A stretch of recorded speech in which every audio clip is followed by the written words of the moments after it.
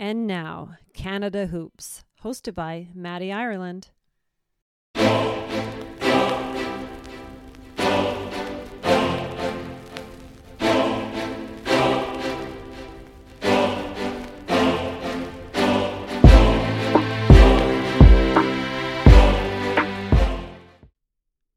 All right, everyone, welcome back to episode 2 of Canada Hoops. It's your boy Matty.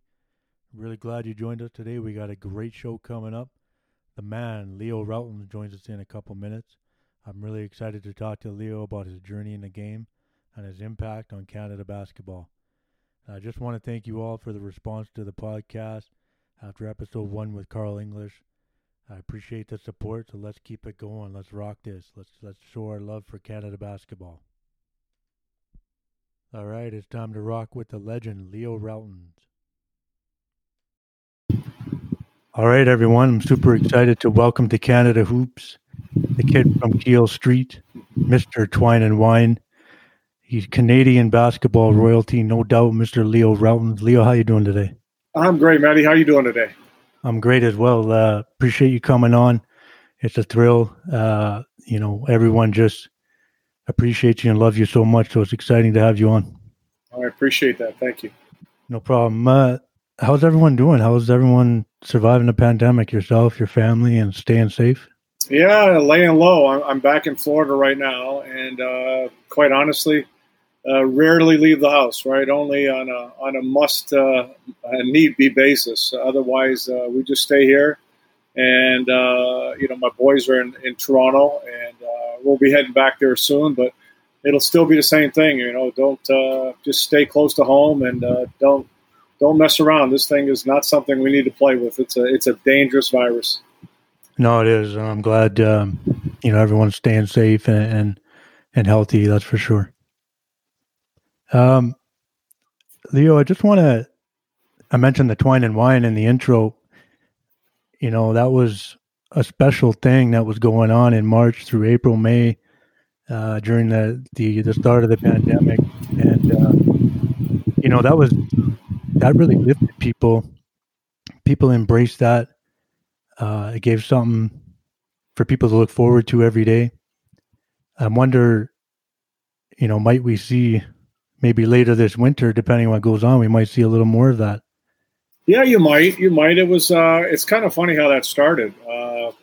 TSN. Remember, the NBA had that little horse competition, right. And TSN had us do a couple things just as a joke and talk a little trash and make some shots, this and that. So I did that, and I kind of watched to see how it was received, and people really seemed to kind of jump on it, and then it became one of those things. Okay, I'm going to mess around right here, a little Twine and Wine, and it just got to the point where really that I think people miss sports, right? That people miss their sports, and at the same time, a lot of people are hurting. A lot of people going through a lot of stuff.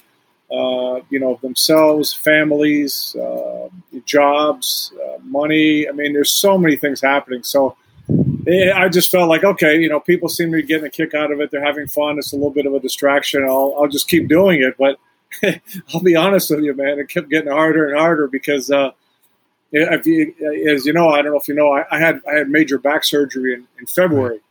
And right. So if I could go flying through the air and dive in a pool and shoot, well, I'd have 100 more shots. But I can't do any of that. I still got to be kind of careful. So it became quite a challenge coming up with something different all the time. But it was fun to do. And like I said, I'm glad it offered a little bit of a break, diversion, whatever you want to call it for people. No, that's great. I mean, I know myself, I was looking forward to it daily. I was like, oh, what's Leo going to do today? And, I was kind of waiting, the time difference, close to obviously the Twine and Wine. And I was like, oh man, great shot. And, it definitely lifted people, and, we appreciated it. It was fun. It was fun. No, it was great. Leo, I've been kicking around this idea in my head, this concept, and I think you, if anybody, can answer this the best just because of your presence in Canada basketball and the game and the country. But it feels like, especially since I started to plan to launch Canada Hoops and just connecting with, guys like you and Carl English and others, there's this willingness from everyone to really, give their time. They're very generous in conversation. And I just wonder if you can talk about that, just because it feels like, and my idea of it is, back 20 years ago, just the game is relatively small in Canada, a backseat to hockey maybe. And it seemed like there was a tight-knit circle of, fans, supporters and whatnot. And now it's just, the game has grown so much. But your opinion is as relevant as anyone's. Why do you think everyone's so just generous to do that, going from, icons like you down to, a dude like me? Well, I think you kind of touch on it. Basketball is still kind of a small community, right? And a lot of us, grew up pushing it, trying to get it going and get people excited about the game of basketball. So now that you're kind of there, right? Think about it. Over half the country watched the NBA, watched the Raptors win a championship a year ago. Right. You're at an incredible point for the game in our country. So, the way I look at it is, any opportunity we have to talk about the game, to promote the game, to get more people involved in the game, let's do it. And I think, basketball people genuinely love the game, right? We love talking about the game and we love seeing the game grow. Absolutely. I keep telling all the fans that, what a thrill. Yeah, I'm a Raptors broadcaster, but I'm also a kid that grew up in Toronto playing the game of basketball, playing for my country, doing all these things. So, the thrill that I had, seeing the game go from, the very first game to ultimately a championship was incredible. And so I love sharing that experience. I love talking to people about the game and just to continue to promote and grow the game, because I think we have something really special, and it's just going to continue to get bigger and better. No, I agree. It's an exciting time for the game in Canada. The pipeline of talent we've developed over the years, and you're a vital part of that. And, you get to witness that firsthand with the amount of guys in the league. And, the second most guys in the NBA outside of the States. And that's got to be a great feeling for you going back to, the Raptors starting in 95. You're there day one, and now seeing, on any given night throughout the schedule in the season, you're going to see, a handful of guys up close and personal on the floor at one time. It's a beautiful thing. It makes a lot of people proud for sure. Yeah. And that was kind of, when I took over coaching Canada in 2005, right. You got to remember Steve Nash just kind of retired. Rowan Barrett just kind of retired. They're the team they had for years. Todd McCullough was injured. He was done. So the cupboards were kind of bare up top, right? Right. But when you look down, you saw all this talent. And so I think as an organization, there was a conscious effort to say, okay, you know what? We got to go down there and start developing, give these kids as much opportunity as they can. And, I remember bringing up as many young guys as I could to the senior camp. I wanted a Tristan Thompson to go against Joel Anthony, Dwight Powell, a Mick Kapongo to go against Jermaine Anderson, and Pangos and young guys like that. Give them the taste. I took them on a few tours. I tried to get them exposed to the game. Corey Joseph. Give them as much opportunity to kind of experience that and do whatever you can to help their game. So, I think there was a conscious effort. And we're seeing that, that was important. I think just the NBA itself, right? I remind everybody, Andrew Wiggins was born in 1995. Right. The NBA came to Canada in 1995. Right. And all these kids, think about it, Matty, when I was growing up telling everybody I'm going to play in the NBA, people think you're crazy, right? Or what's the basis for that? See my cat back there. What's the basis for that? And there really was kind of crazy. I rarely saw it. A few live games at Maple Leaf Gardens, the Buffalo Braves. Rarely saw it on TV. Now kids grow up seeing 300 games a year. They can go to games in person. They can go to coaches clinics, player clinics. They can do all these things. So all of a sudden it's a reality that, they can be an NBA player, right? When you can kind of see it, feel it, taste it, touch it, it becomes something you really believe in. So, that's what these kids have. And we kind of saw that was the opportunity. We had to push in that direction. And it's just great to see. I know so many of these guys, and to see them have success, and I mean, they're not just there, right? They're having great success at that level. They're impacting games. They're impacting playoffs. So it really is exciting to watch.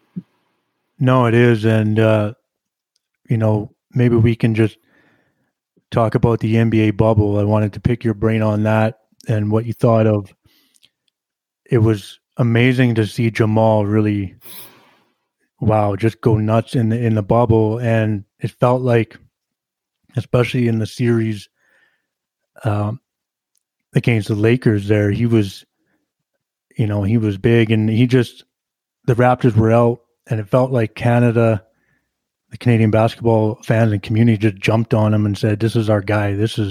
He's ours." Like they claimed him. And then Kelly too. Kelly in the finals, he was, he had big games in games 2 and 3, and that was underrated. I was disappointed he didn't get a little more minutes once they got. Sorry, I'm drawing a blank here. They got the big man there back. Bam, they got Bam back. Bam, yeah. Just like, I felt like he could have done a little work for them off the bench, but that's got to be cool. They represented for Canada. Yeah, and if you think about Denver, their head coach Mike Malone was worked for me, was my assistant with the Canadian team, so right. He knows all the guys too. He was part of that group when we were working with the young guys, trying to get them excited about the national team, and so Mike had a big part in that, and it was great to see, and I think Canada did jump on that, and the bubble was not easy, right? The bubble was tough, and some guys handled it extremely well. Some individuals and teams struggled. We saw that with the Raptors. But, it's a testament to the toughness of a Jamal Murray. When you're going out there every night and you're one of the key guys, they're not winning without you. And you're not only delivering, but delivering in a big way. And remember, you're playing every other night. And there's just no breaks, right? And I remember his reaction when, they won their first series when they came back against OKC, and then they had we're playing again, in a couple of days, boom, yeah. You're right back at it. So, but it tells you what a tough kid he is. Jamal's a really tough kid, and like I said, Kelly too. I agree with you. I thought Kelly, he played extremely well in the minutes he got, but then didn't get a lot of minutes for whatever reason. And not faulting Eric Spoelstra. He knows his team, and he's rolling the dice with what he's got to go with, but I think Kelly showed everybody, and for all young kids in Canada watching, that, he's always ready, right? Okay, Kelly, you're starting. He plays good. Right. Kelly, you're coming off the bench. He plays good. Kelly, you're not playing this game. He's up cheering. Next game, you're coming back. You get 17 or 24 or whatever. That's a pro, right? That's a pro. And I think, Kelly's also brings so much versatility. A lot of people don't know that. I'll tell you a story. Kelly's dad, I was going out to Vancouver when I was, again, just starting out with Canada basketball. I was going out to Vancouver to look at some players.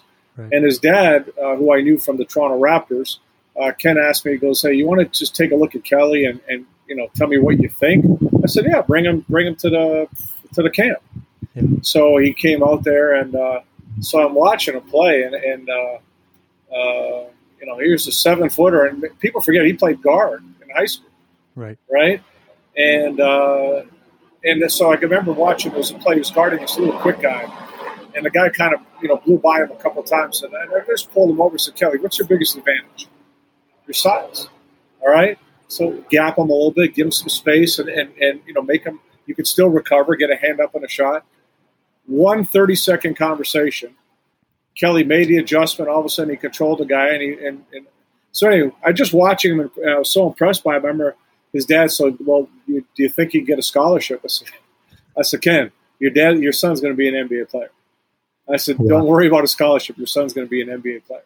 And so like I said, it's great to see these kids flourish and do so well, and also just bring such character to the game.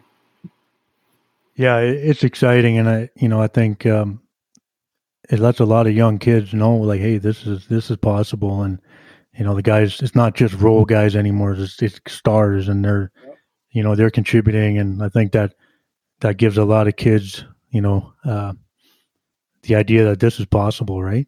Sure. Leo, I want to shout out Andy Javon, your boy Danny G on Gym Rats and Joints, because they're doing that, they're sharing that love of the game, and I loved your episode on there, and they've been good to me. They've replied to me on social media just on things, and so I look forward to their episodes every day, so I feel like I need to shout them out as well. So much love to those boys and what they're doing on Gym Rats and Joints. Yeah, of course, Danny G, worked many years, our producer with the Toronto Raptors, and Danny did a great job with us. And, obviously now, it's a transitional period for Andy, my son, who's decided, I'm pretty sure he's decided he's done playing, and Javon Shepard as well. And it's kind of cool because, like I said, I not only is Andy my son, but I also coached Andy and I coached Javon. Right.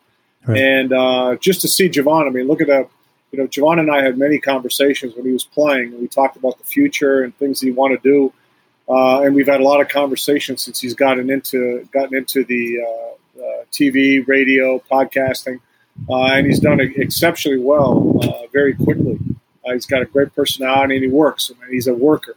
So it's great to see those guys get together, have a little fun, and like I said, they offer some great insight. Right? They're young players that have kind of experienced a lot, and they kind of know a lot of different things they can share with the audience. I think they do a great job of connecting. Absolutely. I love their pod, so I needed to shout them out for sure. Leo, maybe we can start just your journey. You're that young kid on Keele Street. You're growing up. I'm curious what basketball was like at that time in Toronto, the community, what was competition like, and just how, why basketball? Did you play other sports? Like, was hoops just something that grabbed you right away? Well, everybody played hockey, right? I played hockey just like everybody else. And, but, going back to what I met you, I had back surgery when I was 11 years old. It was very serious. They told me I'll never play sports again. I may never walk again. And fortunately, I was young and stupid, didn't pay much attention to that, and had a great surgeon. But once I had the back surgery, that was it for hockey, right? I mean, there was no more getting checked into the boards or anything like that. So, but, I did have a unique background, Maddie, that is very unusual for a Toronto kid. My background is Lithuanian. My parents are Lithuanian, Latvian and Lithuanian, but we were kind of raised in the Lithuanian community. And back in Lithuania, the national sport is basketball. Everybody plays basketball. I mean, they're renowned throughout Europe with the following that they have and how their fans travel and all the great players that have come from there. So all the Lithuanian kids, we all were hooping, right? We had a Lithuanian church. We could always go in. There was always a gym. There was always people to teach you. There was older guys all around, so you're always playing with older guys. We had a unique thing that every year they had a North American tournament. Like, so you'd go to Chicago, Cleveland, New York, Detroit, and you'd play against like Division I stars, even, like Lithuanians from all these different places. So you really got a great exposure to the game of basketball. So I was very fortunate in that regard that I always had a gym to go to, and I always had people playing, and I was always playing up, right? I was always playing with older guys. When I was playing in men's leagues from 8th and 9th grade on. And so, that was the way I was getting my competition as I started to get better. High school was less of a challenge, and the competition came from men's leagues and things like that. So, and at that time, everybody kind of thinks that the game was just invented, but the high school basketball around Toronto when I was coming up was really good. And there was a lot of good players that if it was today, these guys all would have gotten scholarships. All right.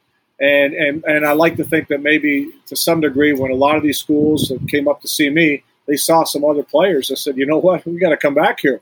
There's some talent, and but like I said, there was a lot of athleticism, a lot of talent, and there were guys that did go get scholarships. So, I give credit. There was a lot of good competition. I had a lot of fun playing the high school ball, and really, what changed my life was making a national team in high school. I always tell the story. 16, right, Leo? 16, right? Yeah. So I always tell the story because not even 7-8 months prior to that, I had tried out for an Ontario junior team. And back then, it's not like today where you got the U15, U16. Back then, it was U21. Right. Right? But I thought I should have made the team. And they come up to me and go, hey, thanks for coming out. You're too young, the whole bit. I go, well, he's 21. I'm kicking his what. Why am I too young? So I was really ticked off about that. And my personality is I'm not going to mope and sulk. I mean, you're going to – I said, I'm going to show you. So I was always a guy playing all the time. There was a court by our house where I grew up, Keele Street Court. That's why the kid from Keele Street. That was the best court in the city of Toronto. Anybody was playing ball there. Back then, you had a lot of draft dodgers who lived in Toronto, so you had American influence. You had all kinds of – it's the best pickup games. The whole idea was that the national team, though, just kind of opened up the door, and I was so ticked off about getting cut that I worked twice as hard, right? And then so I was playing this all-star game in Buffalo with the Toronto team, and we got home about 2 o'clock in the morning, 1 o'clock in the morning, and I actually had made my first scholarship kind of offer that night. We beat this Buffalo team, and about 7 o'clock in the morning, my dad wakes me up, and he goes, "There's an open tryout for the national team. You going to go?"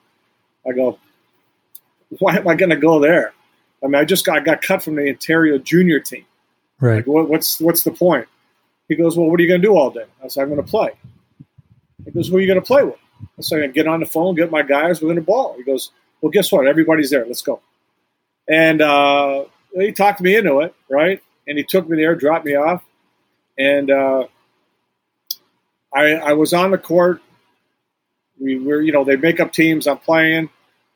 I played really good. I hit a jumper, maybe blocked a shot, had a dunk, the whole bit. But it was only 5 minutes, and then Jack Donahue calls me over, and I'm going, "Okay, here we go. Thanks for coming out. You're too young, appreciate it." And he says, "I'd like to invite you to the national camp." I go, "Whoa. Awesome. Whoa." And my life changed, right? My life changed from that point on. And everything connected with Jack helped change my life. The way he spoke to me, the way he coached me, guided me, that was the biggest day, really. Getting seen and kind of discovered, I guess. What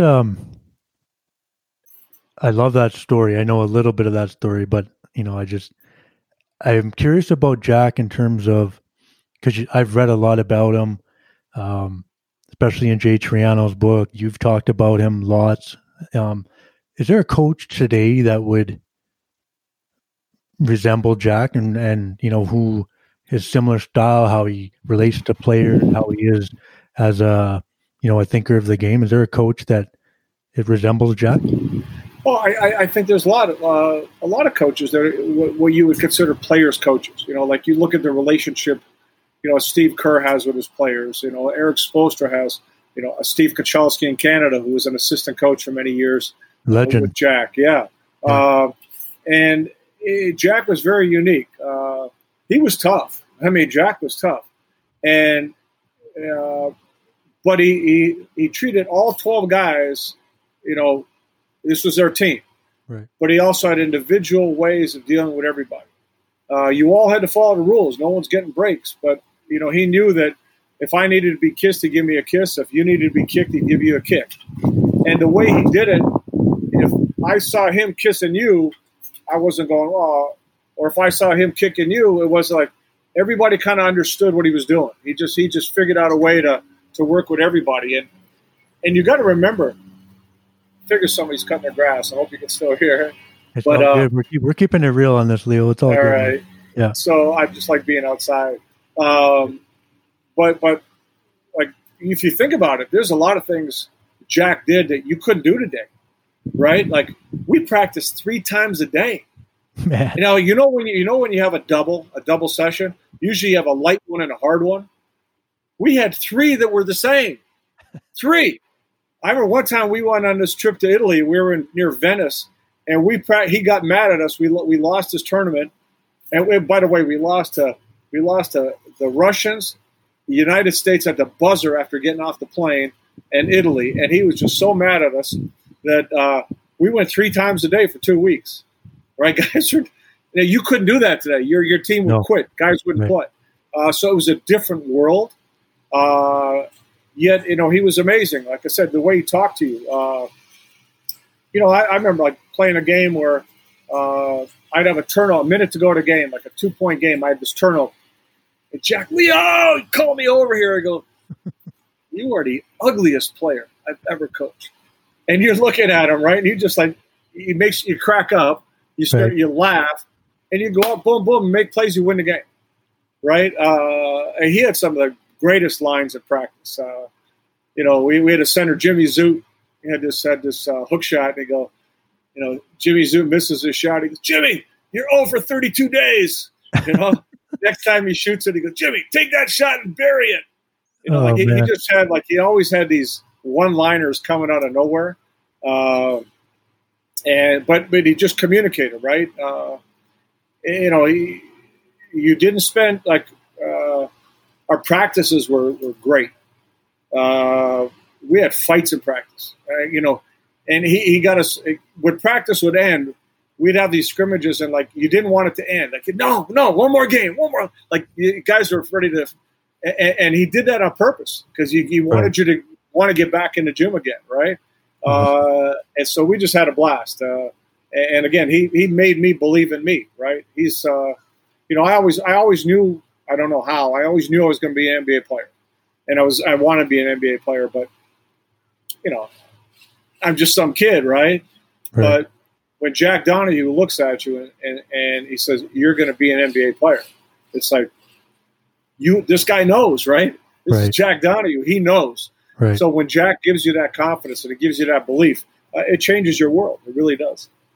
So when he brings you on the team at 16, was that your best kind of real chance where you got exposure to get a scholarship? Yeah, that changed everything.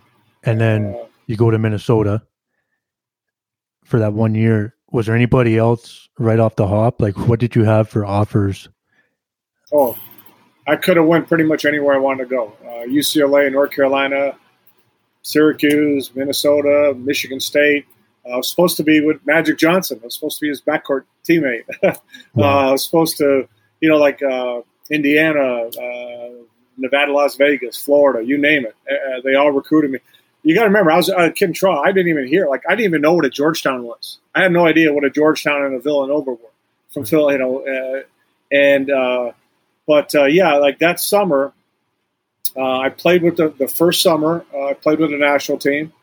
By the time I got home, I had letters from all the top schools, and you got to remember, you're going from zero, from nothing, right? Except that All-Star game where I think it was Canisius or somebody offered me, to all of a sudden the top schools in the country, and then it just got crazy because the rules weren't the same back then, right? So everybody's showing up at all hours, and it just got crazy. And I kind of regret some of that because we never had experience with that, and it wasn't handled the right way. I ended up going to University of Minnesota. If I was doing it today, I probably wouldn't have gone there. Right. And then when I transferred, and now I could have stayed. I could have stayed and had a good career. But there was no academics. You didn't have to go to class. There was a bunch of other stuff. I didn't. I wanted something more out of it. And also there was a rule back then, and the Larry Bird rule. Remember, he got drafted by the Celtics, and he went back to Indiana State, and the Celtics had until the next draft to draft him, to sign him, or he goes back in the draft and they lose him. And so I figured when I left Minnesota, this is great. I'm going to be able to get drafted twice. I'll get drafted when my class graduates, and then if I don't like it, when I graduate. Right. And they changed the rule a year later. But anyway, it was when I left Minnesota, I actually signed with Marshall in West Virginia. And nobody could figure that one out, why I went there. But there was actually a Canadian coach, Stu Aberdeen, from out east. Stu Aberdeen was a big part of the Ernie and Bernie show, Ernie Grunfeld and Bernard King in Tennessee. He was a big recruiter there. And he had to, I really believe that if Stu not passed away and I had gone there, I think we would have had a hell of a program. Mike D'Antoni went to Marshall prior to that. And Stu passed away 2 weeks after I signed with Marshall. And I got 10 stories related to that. But and then Syracuse, I was in with Syracuse the first time, in with Syracuse the second time, and I literally came back from Italy with the Canadian team, and Jim Boeheim was on the phone, still wanted me. So third time was a charm, I guess. Well, and Syracuse, I mean, you're still regarded as one of the all-time greats there, and there's a lot to be said about that. And I found a great stat today or yesterday for the conversation, but you were the first player to ever record a triple-double in the Big East. Yep. You knew that, right? I probably had I had a few, and then I had a whole bunch where it was like off by one rebound or one assist or whatever. So it was, but it's funny. It wasn't a big deal back then, right? Nobody really cared. But that was kind of my game, right? Passing, rebounding, scoring, and we had a kind of a unique team. I was the tallest starter on the floor, and I was handling the ball. I was the point guard on offense, the power forward on defense, and we had we ran people like five slamma jamma with Akeem Olajuwon, Clyde Drexler, Larry Michaud. They came in. We ran them off the floor in Syracuse. And I was the tallest starter on the floor. So we had a unique team. It was a little bit crazy, a little bit wild, but we had some fun. So your time at Syracuse was super, successful for yourself, and then you enter the draft. What was the draft process like at that era and that time? I mean, did they run any little combines? Like, how much did you work out for teams? I'm curious about the draft. Nothing like today. Right. Nothing like today. So what they did was they had the Aloha Classic in Hawaii, and that was the top 32 seniors in the country, divided into 4 regions. So you had 8 players on the team. Okay. And so I was on the East team. Another Canadian, Stuart Granger, who's the best point guard in Canada that nobody knows about. Right. Was an unbelievable player for Villanova. So I played in the Aloha Classic. But again, it was only seniors, right? No underclassmen were eligible to play. So you played there, and the projection with me was, I'll tell you maybe how I got there. Before my senior year, we were playing for Canada, and we're getting ready for the World Championships in Columbia, and we played in the World's Fair in Knoxville, Tennessee. There was a tournament with China, Yugoslavia, the former Yugoslavia, and the United States. And all the NBA scouts were there, and there was the head NBA guy was Marty Blake. Wow. He was the guru of scouts. So if Marty Blake said, "You're the guy," you were the guy.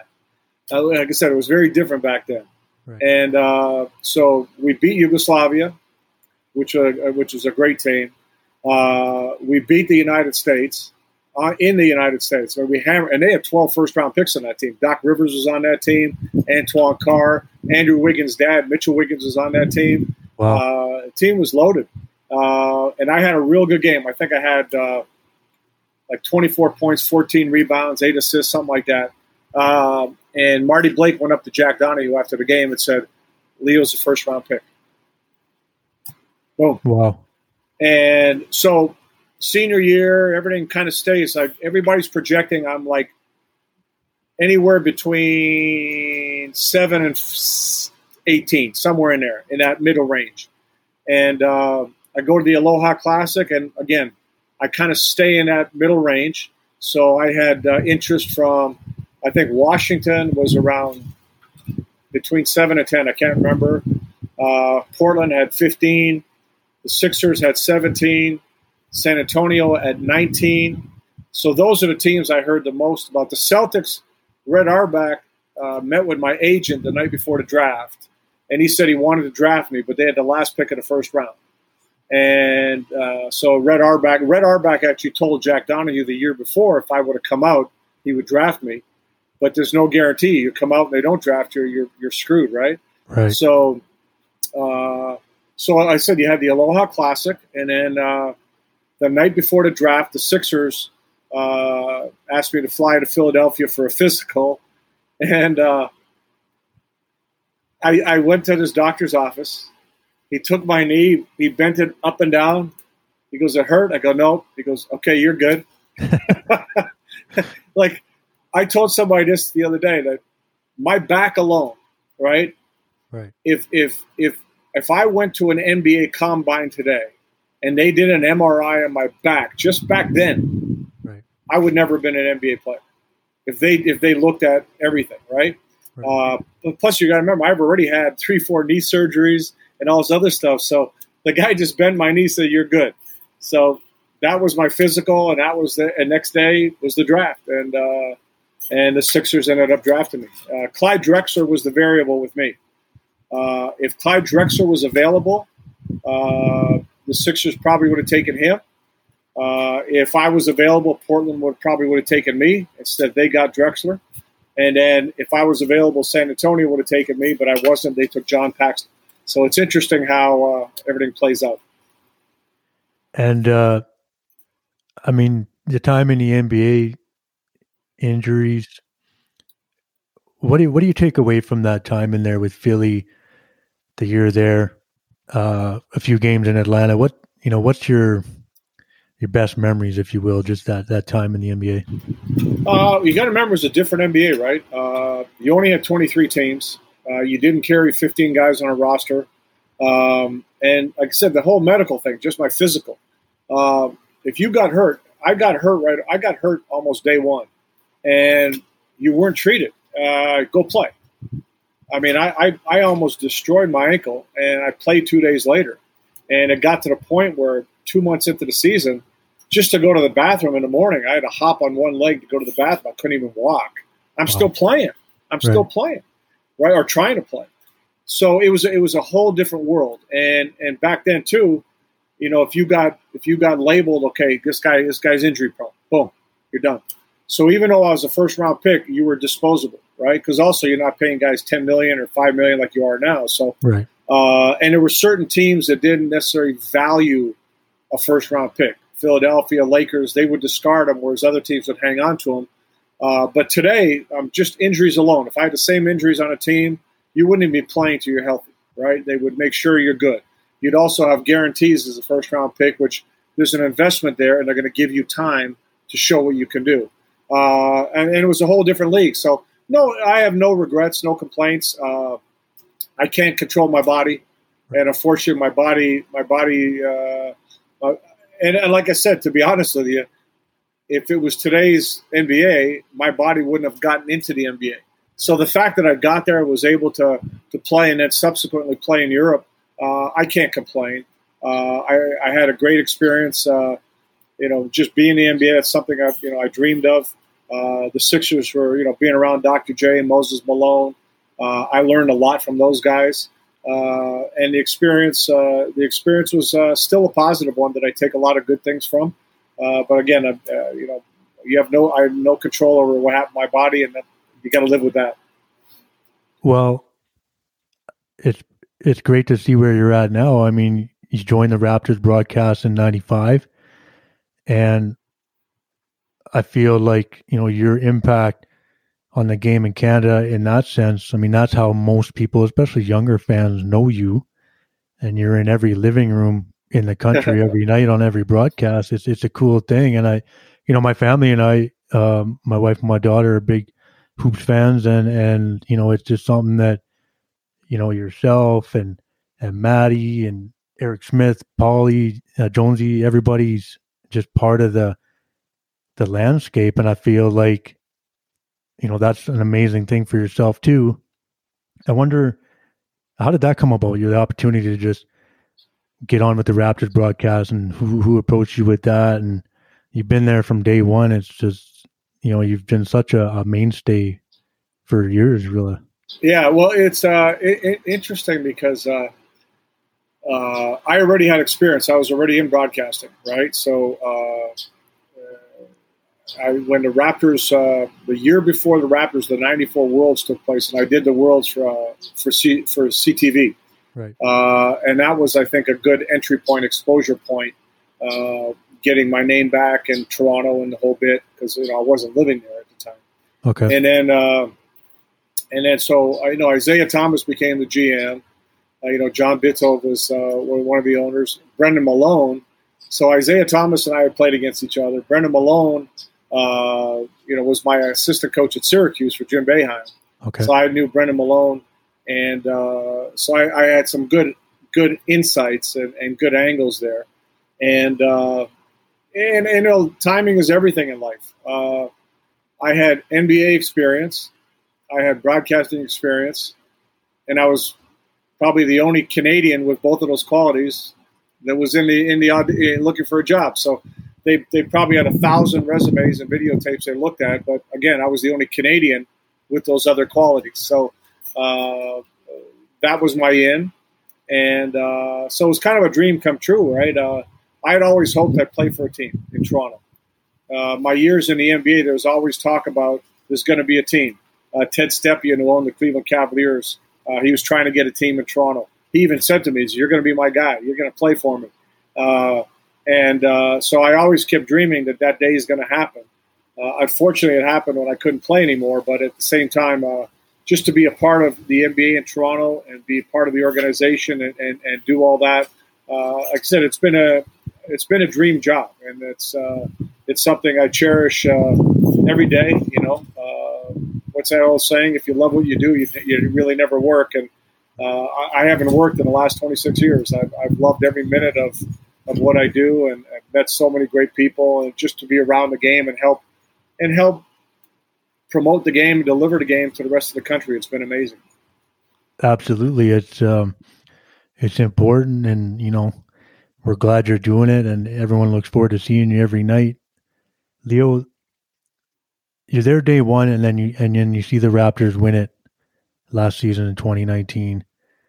And I'll never forget that game 6, in Oracle, and they're winning it, and the buzzer's going, and you're emotional on the broadcast. And I think that moment really resonated with a lot of people, because it's been, Raptors fans from all ages and generations, no matter where they started. Could have been day one in 95. It could have been the start of the 2019 season, but it was just an amazing moment. And I felt like that connection was just, you were just keeping it honest. That was an emotional moment, especially for you. Can you describe that? Just being there and just seeing that, and then going those 25 years of Raptor basketball and seeing that? No, it was amazing, and like all the things that come to your mind, right? That you're a kid in Toronto playing the game. There's people saying, NBA is never going to be here. There's this and that. You live through all that, right? And you live through the expansion and the good, the bad, the Vince Carter, the 16 win seasons. You just go, you go through all that. Right. And I'll tell you another person, one of the first people I thought of was John Saunders. John Saunders did our games for the first 5-6 years, and right. John was my guy, and he passed away a few years back, and he was one of the first people. John loved Toronto. John loved being the Raptors broadcaster, and he actually wanted to retire. And he was a big wheel in the States, ESPN and ABC, and so it brought a tear to my eye thinking about John and how he would have loved that moment.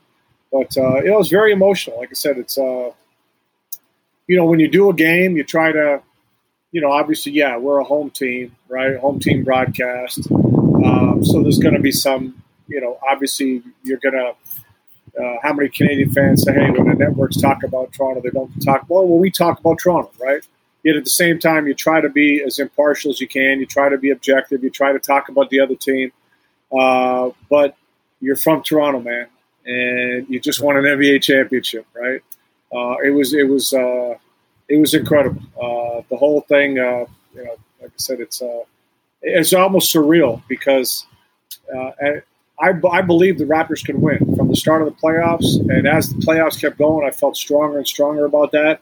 So I had no doubt. I wasn't surprised, but after it happened, it was still surreal. Like I remember in the summer, like sitting over here going, "Man, NBA champions!" Like it's right. just like, whoa. So it was the whole thing was pretty cool. It was amazing. It was a special moment for the country. It was captivating. There was, Raptor watch parties, coast to coast to coast, and it was just a special time. Everyone was connected, and you just felt like you were part of something so big. It was, an amazing moment. And then at the end of that game, the wrap up on the broadcast, it was just fitting. It was just special. Yeah, it was, like I said, it's great memories. Amazing. And then even the parade after, it was, like I said, I remember looking down and kind of with everything that's going on today, I remember looking down at the parade. It's just a sea of humanity. It was incredible. But when you look down, you just saw the diversity of Toronto, diversity of our country, right? You saw every color, every race, everything was down there, right? And that's who we are. And it was so cool to see everybody just sharing this moment together. Like I said, just one more spectacular moment after the championship, being there for that parade. Right. Leo, can we let's get into Canada basketball as the program a little bit, and I'd love to get your thoughts on a few things. When you've left a huge mark on the program, both as a player and as a coach. I'd like to know, some of your best memories, favorite teammates, and then impacts, people in the program who've impacted you. And then when you start coaching and some of your, favorite guys you had on the team as a coach, can you just talk about that a little bit? Oh man, it's, you got to remember a lot of years there. Obviously I mentioned, Jack Donahue and Coach Konchalski, right. Coach, they were both so instrumental in everything with me. And, I had so many great teammates along the way that, and teammates for that all, from different parts of Canada, different places, and brought so many different things to, like I said, I could tell you 100 stories about each of these guys. Got a big 7-foot center, Jimmy Zoot, who actually became my brother-in-law for a brief period. Wow. Stuart Granger, like I said, the best point guard that nobody knows about in our country. We had, Mike Berkovich was a shooting guard and won a national championship with Magic Johnson at Michigan State. We had so many different guys kind of in and out, guys that have made an impact in Canadian, Ross Quackenbush, who ends up having a great coaching career in the Canadian University basketball. Except the list just goes on and on and on of so many players. And even as a coach, that's the one thing. The one thing I miss about the coaching is the relationships. Getting to know different guys. You had Carl English on your show, and getting to know Carl and knowing what Carl's life was all about, knowing the experiences he's lived through, and who he is, and what makes him, tick. I remember Jermaine Anderson. We needed a point guard. Right? We needed a point guard. We didn't have a point guard. Right. And, we're bringing in different guys. And finally, I just said to Jermaine one day, I said, hey, stop looking over your shoulder. Stop worrying about anybody else. You're my point guard. We're going to do this together. All right? You just play. Listen to what we got to do. Don't worry about making mistakes. And then I'll never forget the game where we qualified for the Worlds. We had to beat Dominican Republic. Right. They had Al Horford, Charlie Villanueva, Francisco Garcia. Everybody thought it was done. They're going to wipe us out. They were already planning their post-game party. And Jermaine Anderson has like 25 in this game, just dominates the game. And I remember in a post-game press conference, Jermaine sitting there, and one of the first questions somebody asked, they go, "Do you think Steve Nash will play in the Worlds?" I go, "Hey, we all love Steve. And if Steve wants to play, the door's always open. But right now, you're talking about this guy right here, Jermaine Anderson, because of the commitment he's made." And that was the thing. We had so many guys. Like Levon Kendall played for 11 years straight. We had so many guys that really committed to the program. And what's cool now is, like I said, a Javon Shepard, I see him in a different world now, and you still can have a hand in that and have an impact. A Joel Anthony, remember Joel Anthony, here's an undrafted kid that becomes, a key player on a championship team in Miami, right? A key role player. And I remember Joel's coach, he went to all these draft workouts, and he was going from Portland to Lakers to Clippers to he was just bouncing from one to the other. And he goes, "Coach, we had a camp." He goes, "Coach, I'm going to try to fly in between the." I said, "You're not. You're going to go and you're going to have the time of your life, and you're going to try out for these teams, and you're going to make the NBA, right? Just have fun." He ends up making the NBA, but that's the kind of kid he is, and the commitment he had to Canada. Where, "Coach, I'll find a way to get back." And we just had so many guys. Rans Brempong. I could go down and just keep naming names that. I just have so many strong feelings and memories of so many different guys that, and a lot of guys grew up together, went through a lot of experiences together, good and bad, and that's what makes you men. That's what makes you better players. And so, as a player and as a coach, it's just phenomenal memories and relationships. Absolutely, and I love some of the names that you brought up. I mean, I love Rock. Levon, he was a West Coast guy. I actually came across him one time in Vancouver. I think I was watching the exhibition game. Canada was playing China, and he was in the arena, and I think he was just hanging out with his family. But I knew him kind of as a player who he was then. He had that West Coast laid back. Yeah, he's thing about him, and it's like he's chill.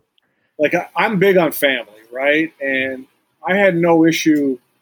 Some of these places we played at, I mean, it's hard to get to in these cities and this and that. So, like, if Levon's dad was in town, Levon's dad could ride the bus to the game with us. For sure. And people go, like, "Why are you doing it?" It's family, man. It's family. And plus, if Levon's happy that his dad's there, Levon's going to play good. And I'm good with that. So it's we had, it was. I always encourage that if you wanted, somebody special, you wanted somebody in your family with you, bring them along, man. That's like I said, I can't preach family and tell you that your family is not important. That doesn't make sense. No, that's awesome. I love it. I love it. Leo, give me your top 5 Canadian basketball players of all time. Cool. Give me your starting 5. You could throw a 6-man in, and you got to. I'd be disappointed if you didn't include yourself in that. No, I'm not going to include myself because those decisions are not for me to make. And again, the game is, I had my time, but you look at here's the hard part, right? Like I can talk about a Stuart Granger right now, right? And people go, "Who's he talking about? Who's he talking about?" I watched Stuart Granger make guys cry.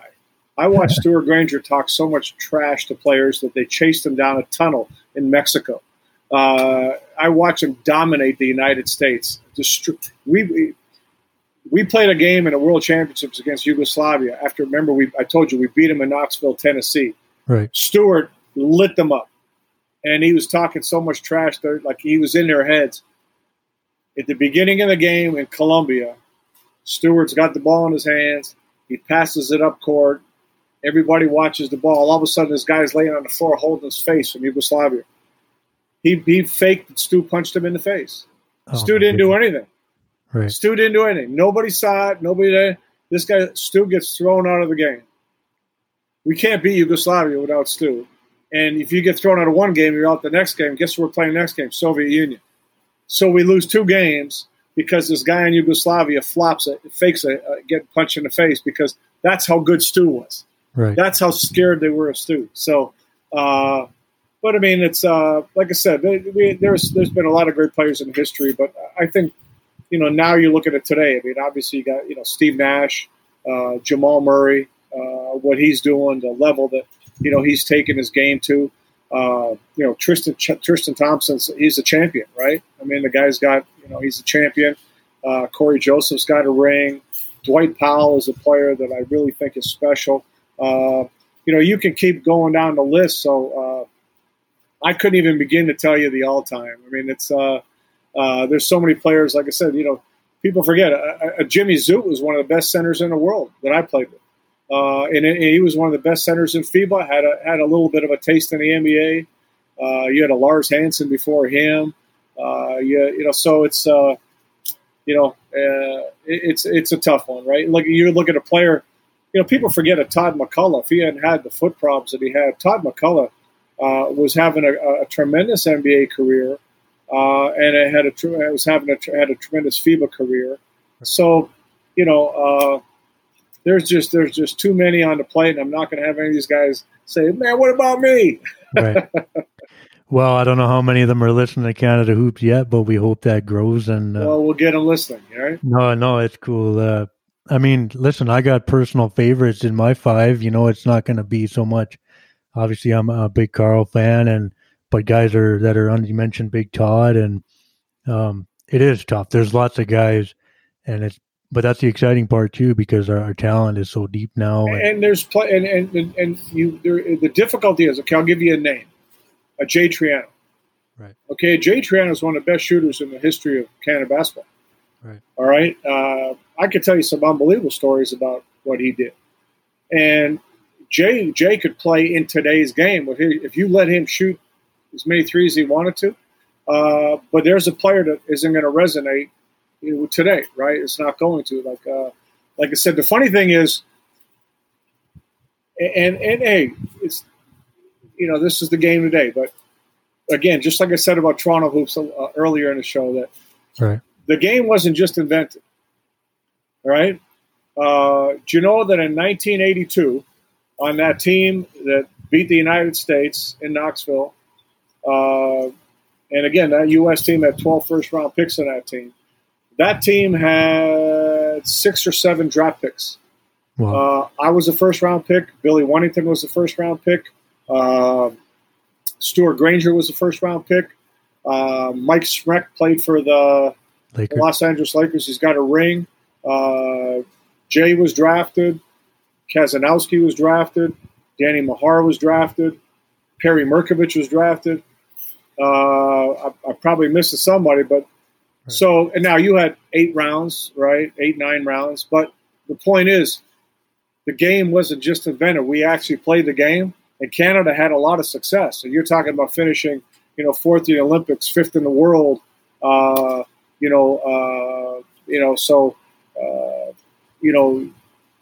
People aren't going to talk about those guys or recognize those guys or put those guys in the same conversation because everything is the NBA today.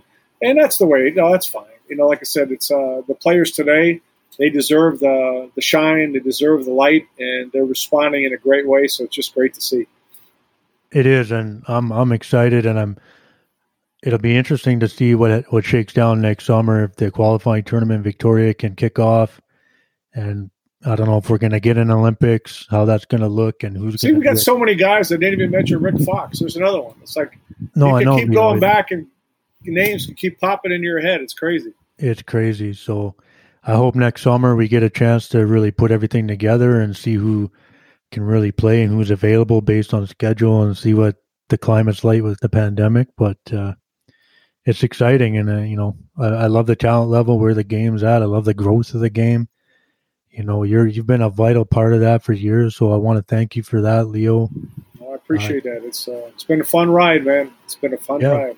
Well, let's keep it going, man. For sure. All right, Leo. Appreciate you coming on Canada Hoops. It means a lot. I just want to say thanks again. Stay safe, and we'll talk soon. All right, Matty, I appreciate it. And everybody out there, stay safe as well. Still got a long way to go with this thing. But keep talking hoops, Matty. Will do. Thanks, Leo. All right, that's a wrap. Episode 2 of Canada Hoops. I want to thank Leo Rautins for coming on. It was a thrill to chat with him. I want to thank you for listening. Hit us up at Canada Hoops Podcast on both Twitter and Instagram. Keep spreading that love for the game. Until the next time, I'm your boy, Matty. Thank you for listening to Canada Hoops.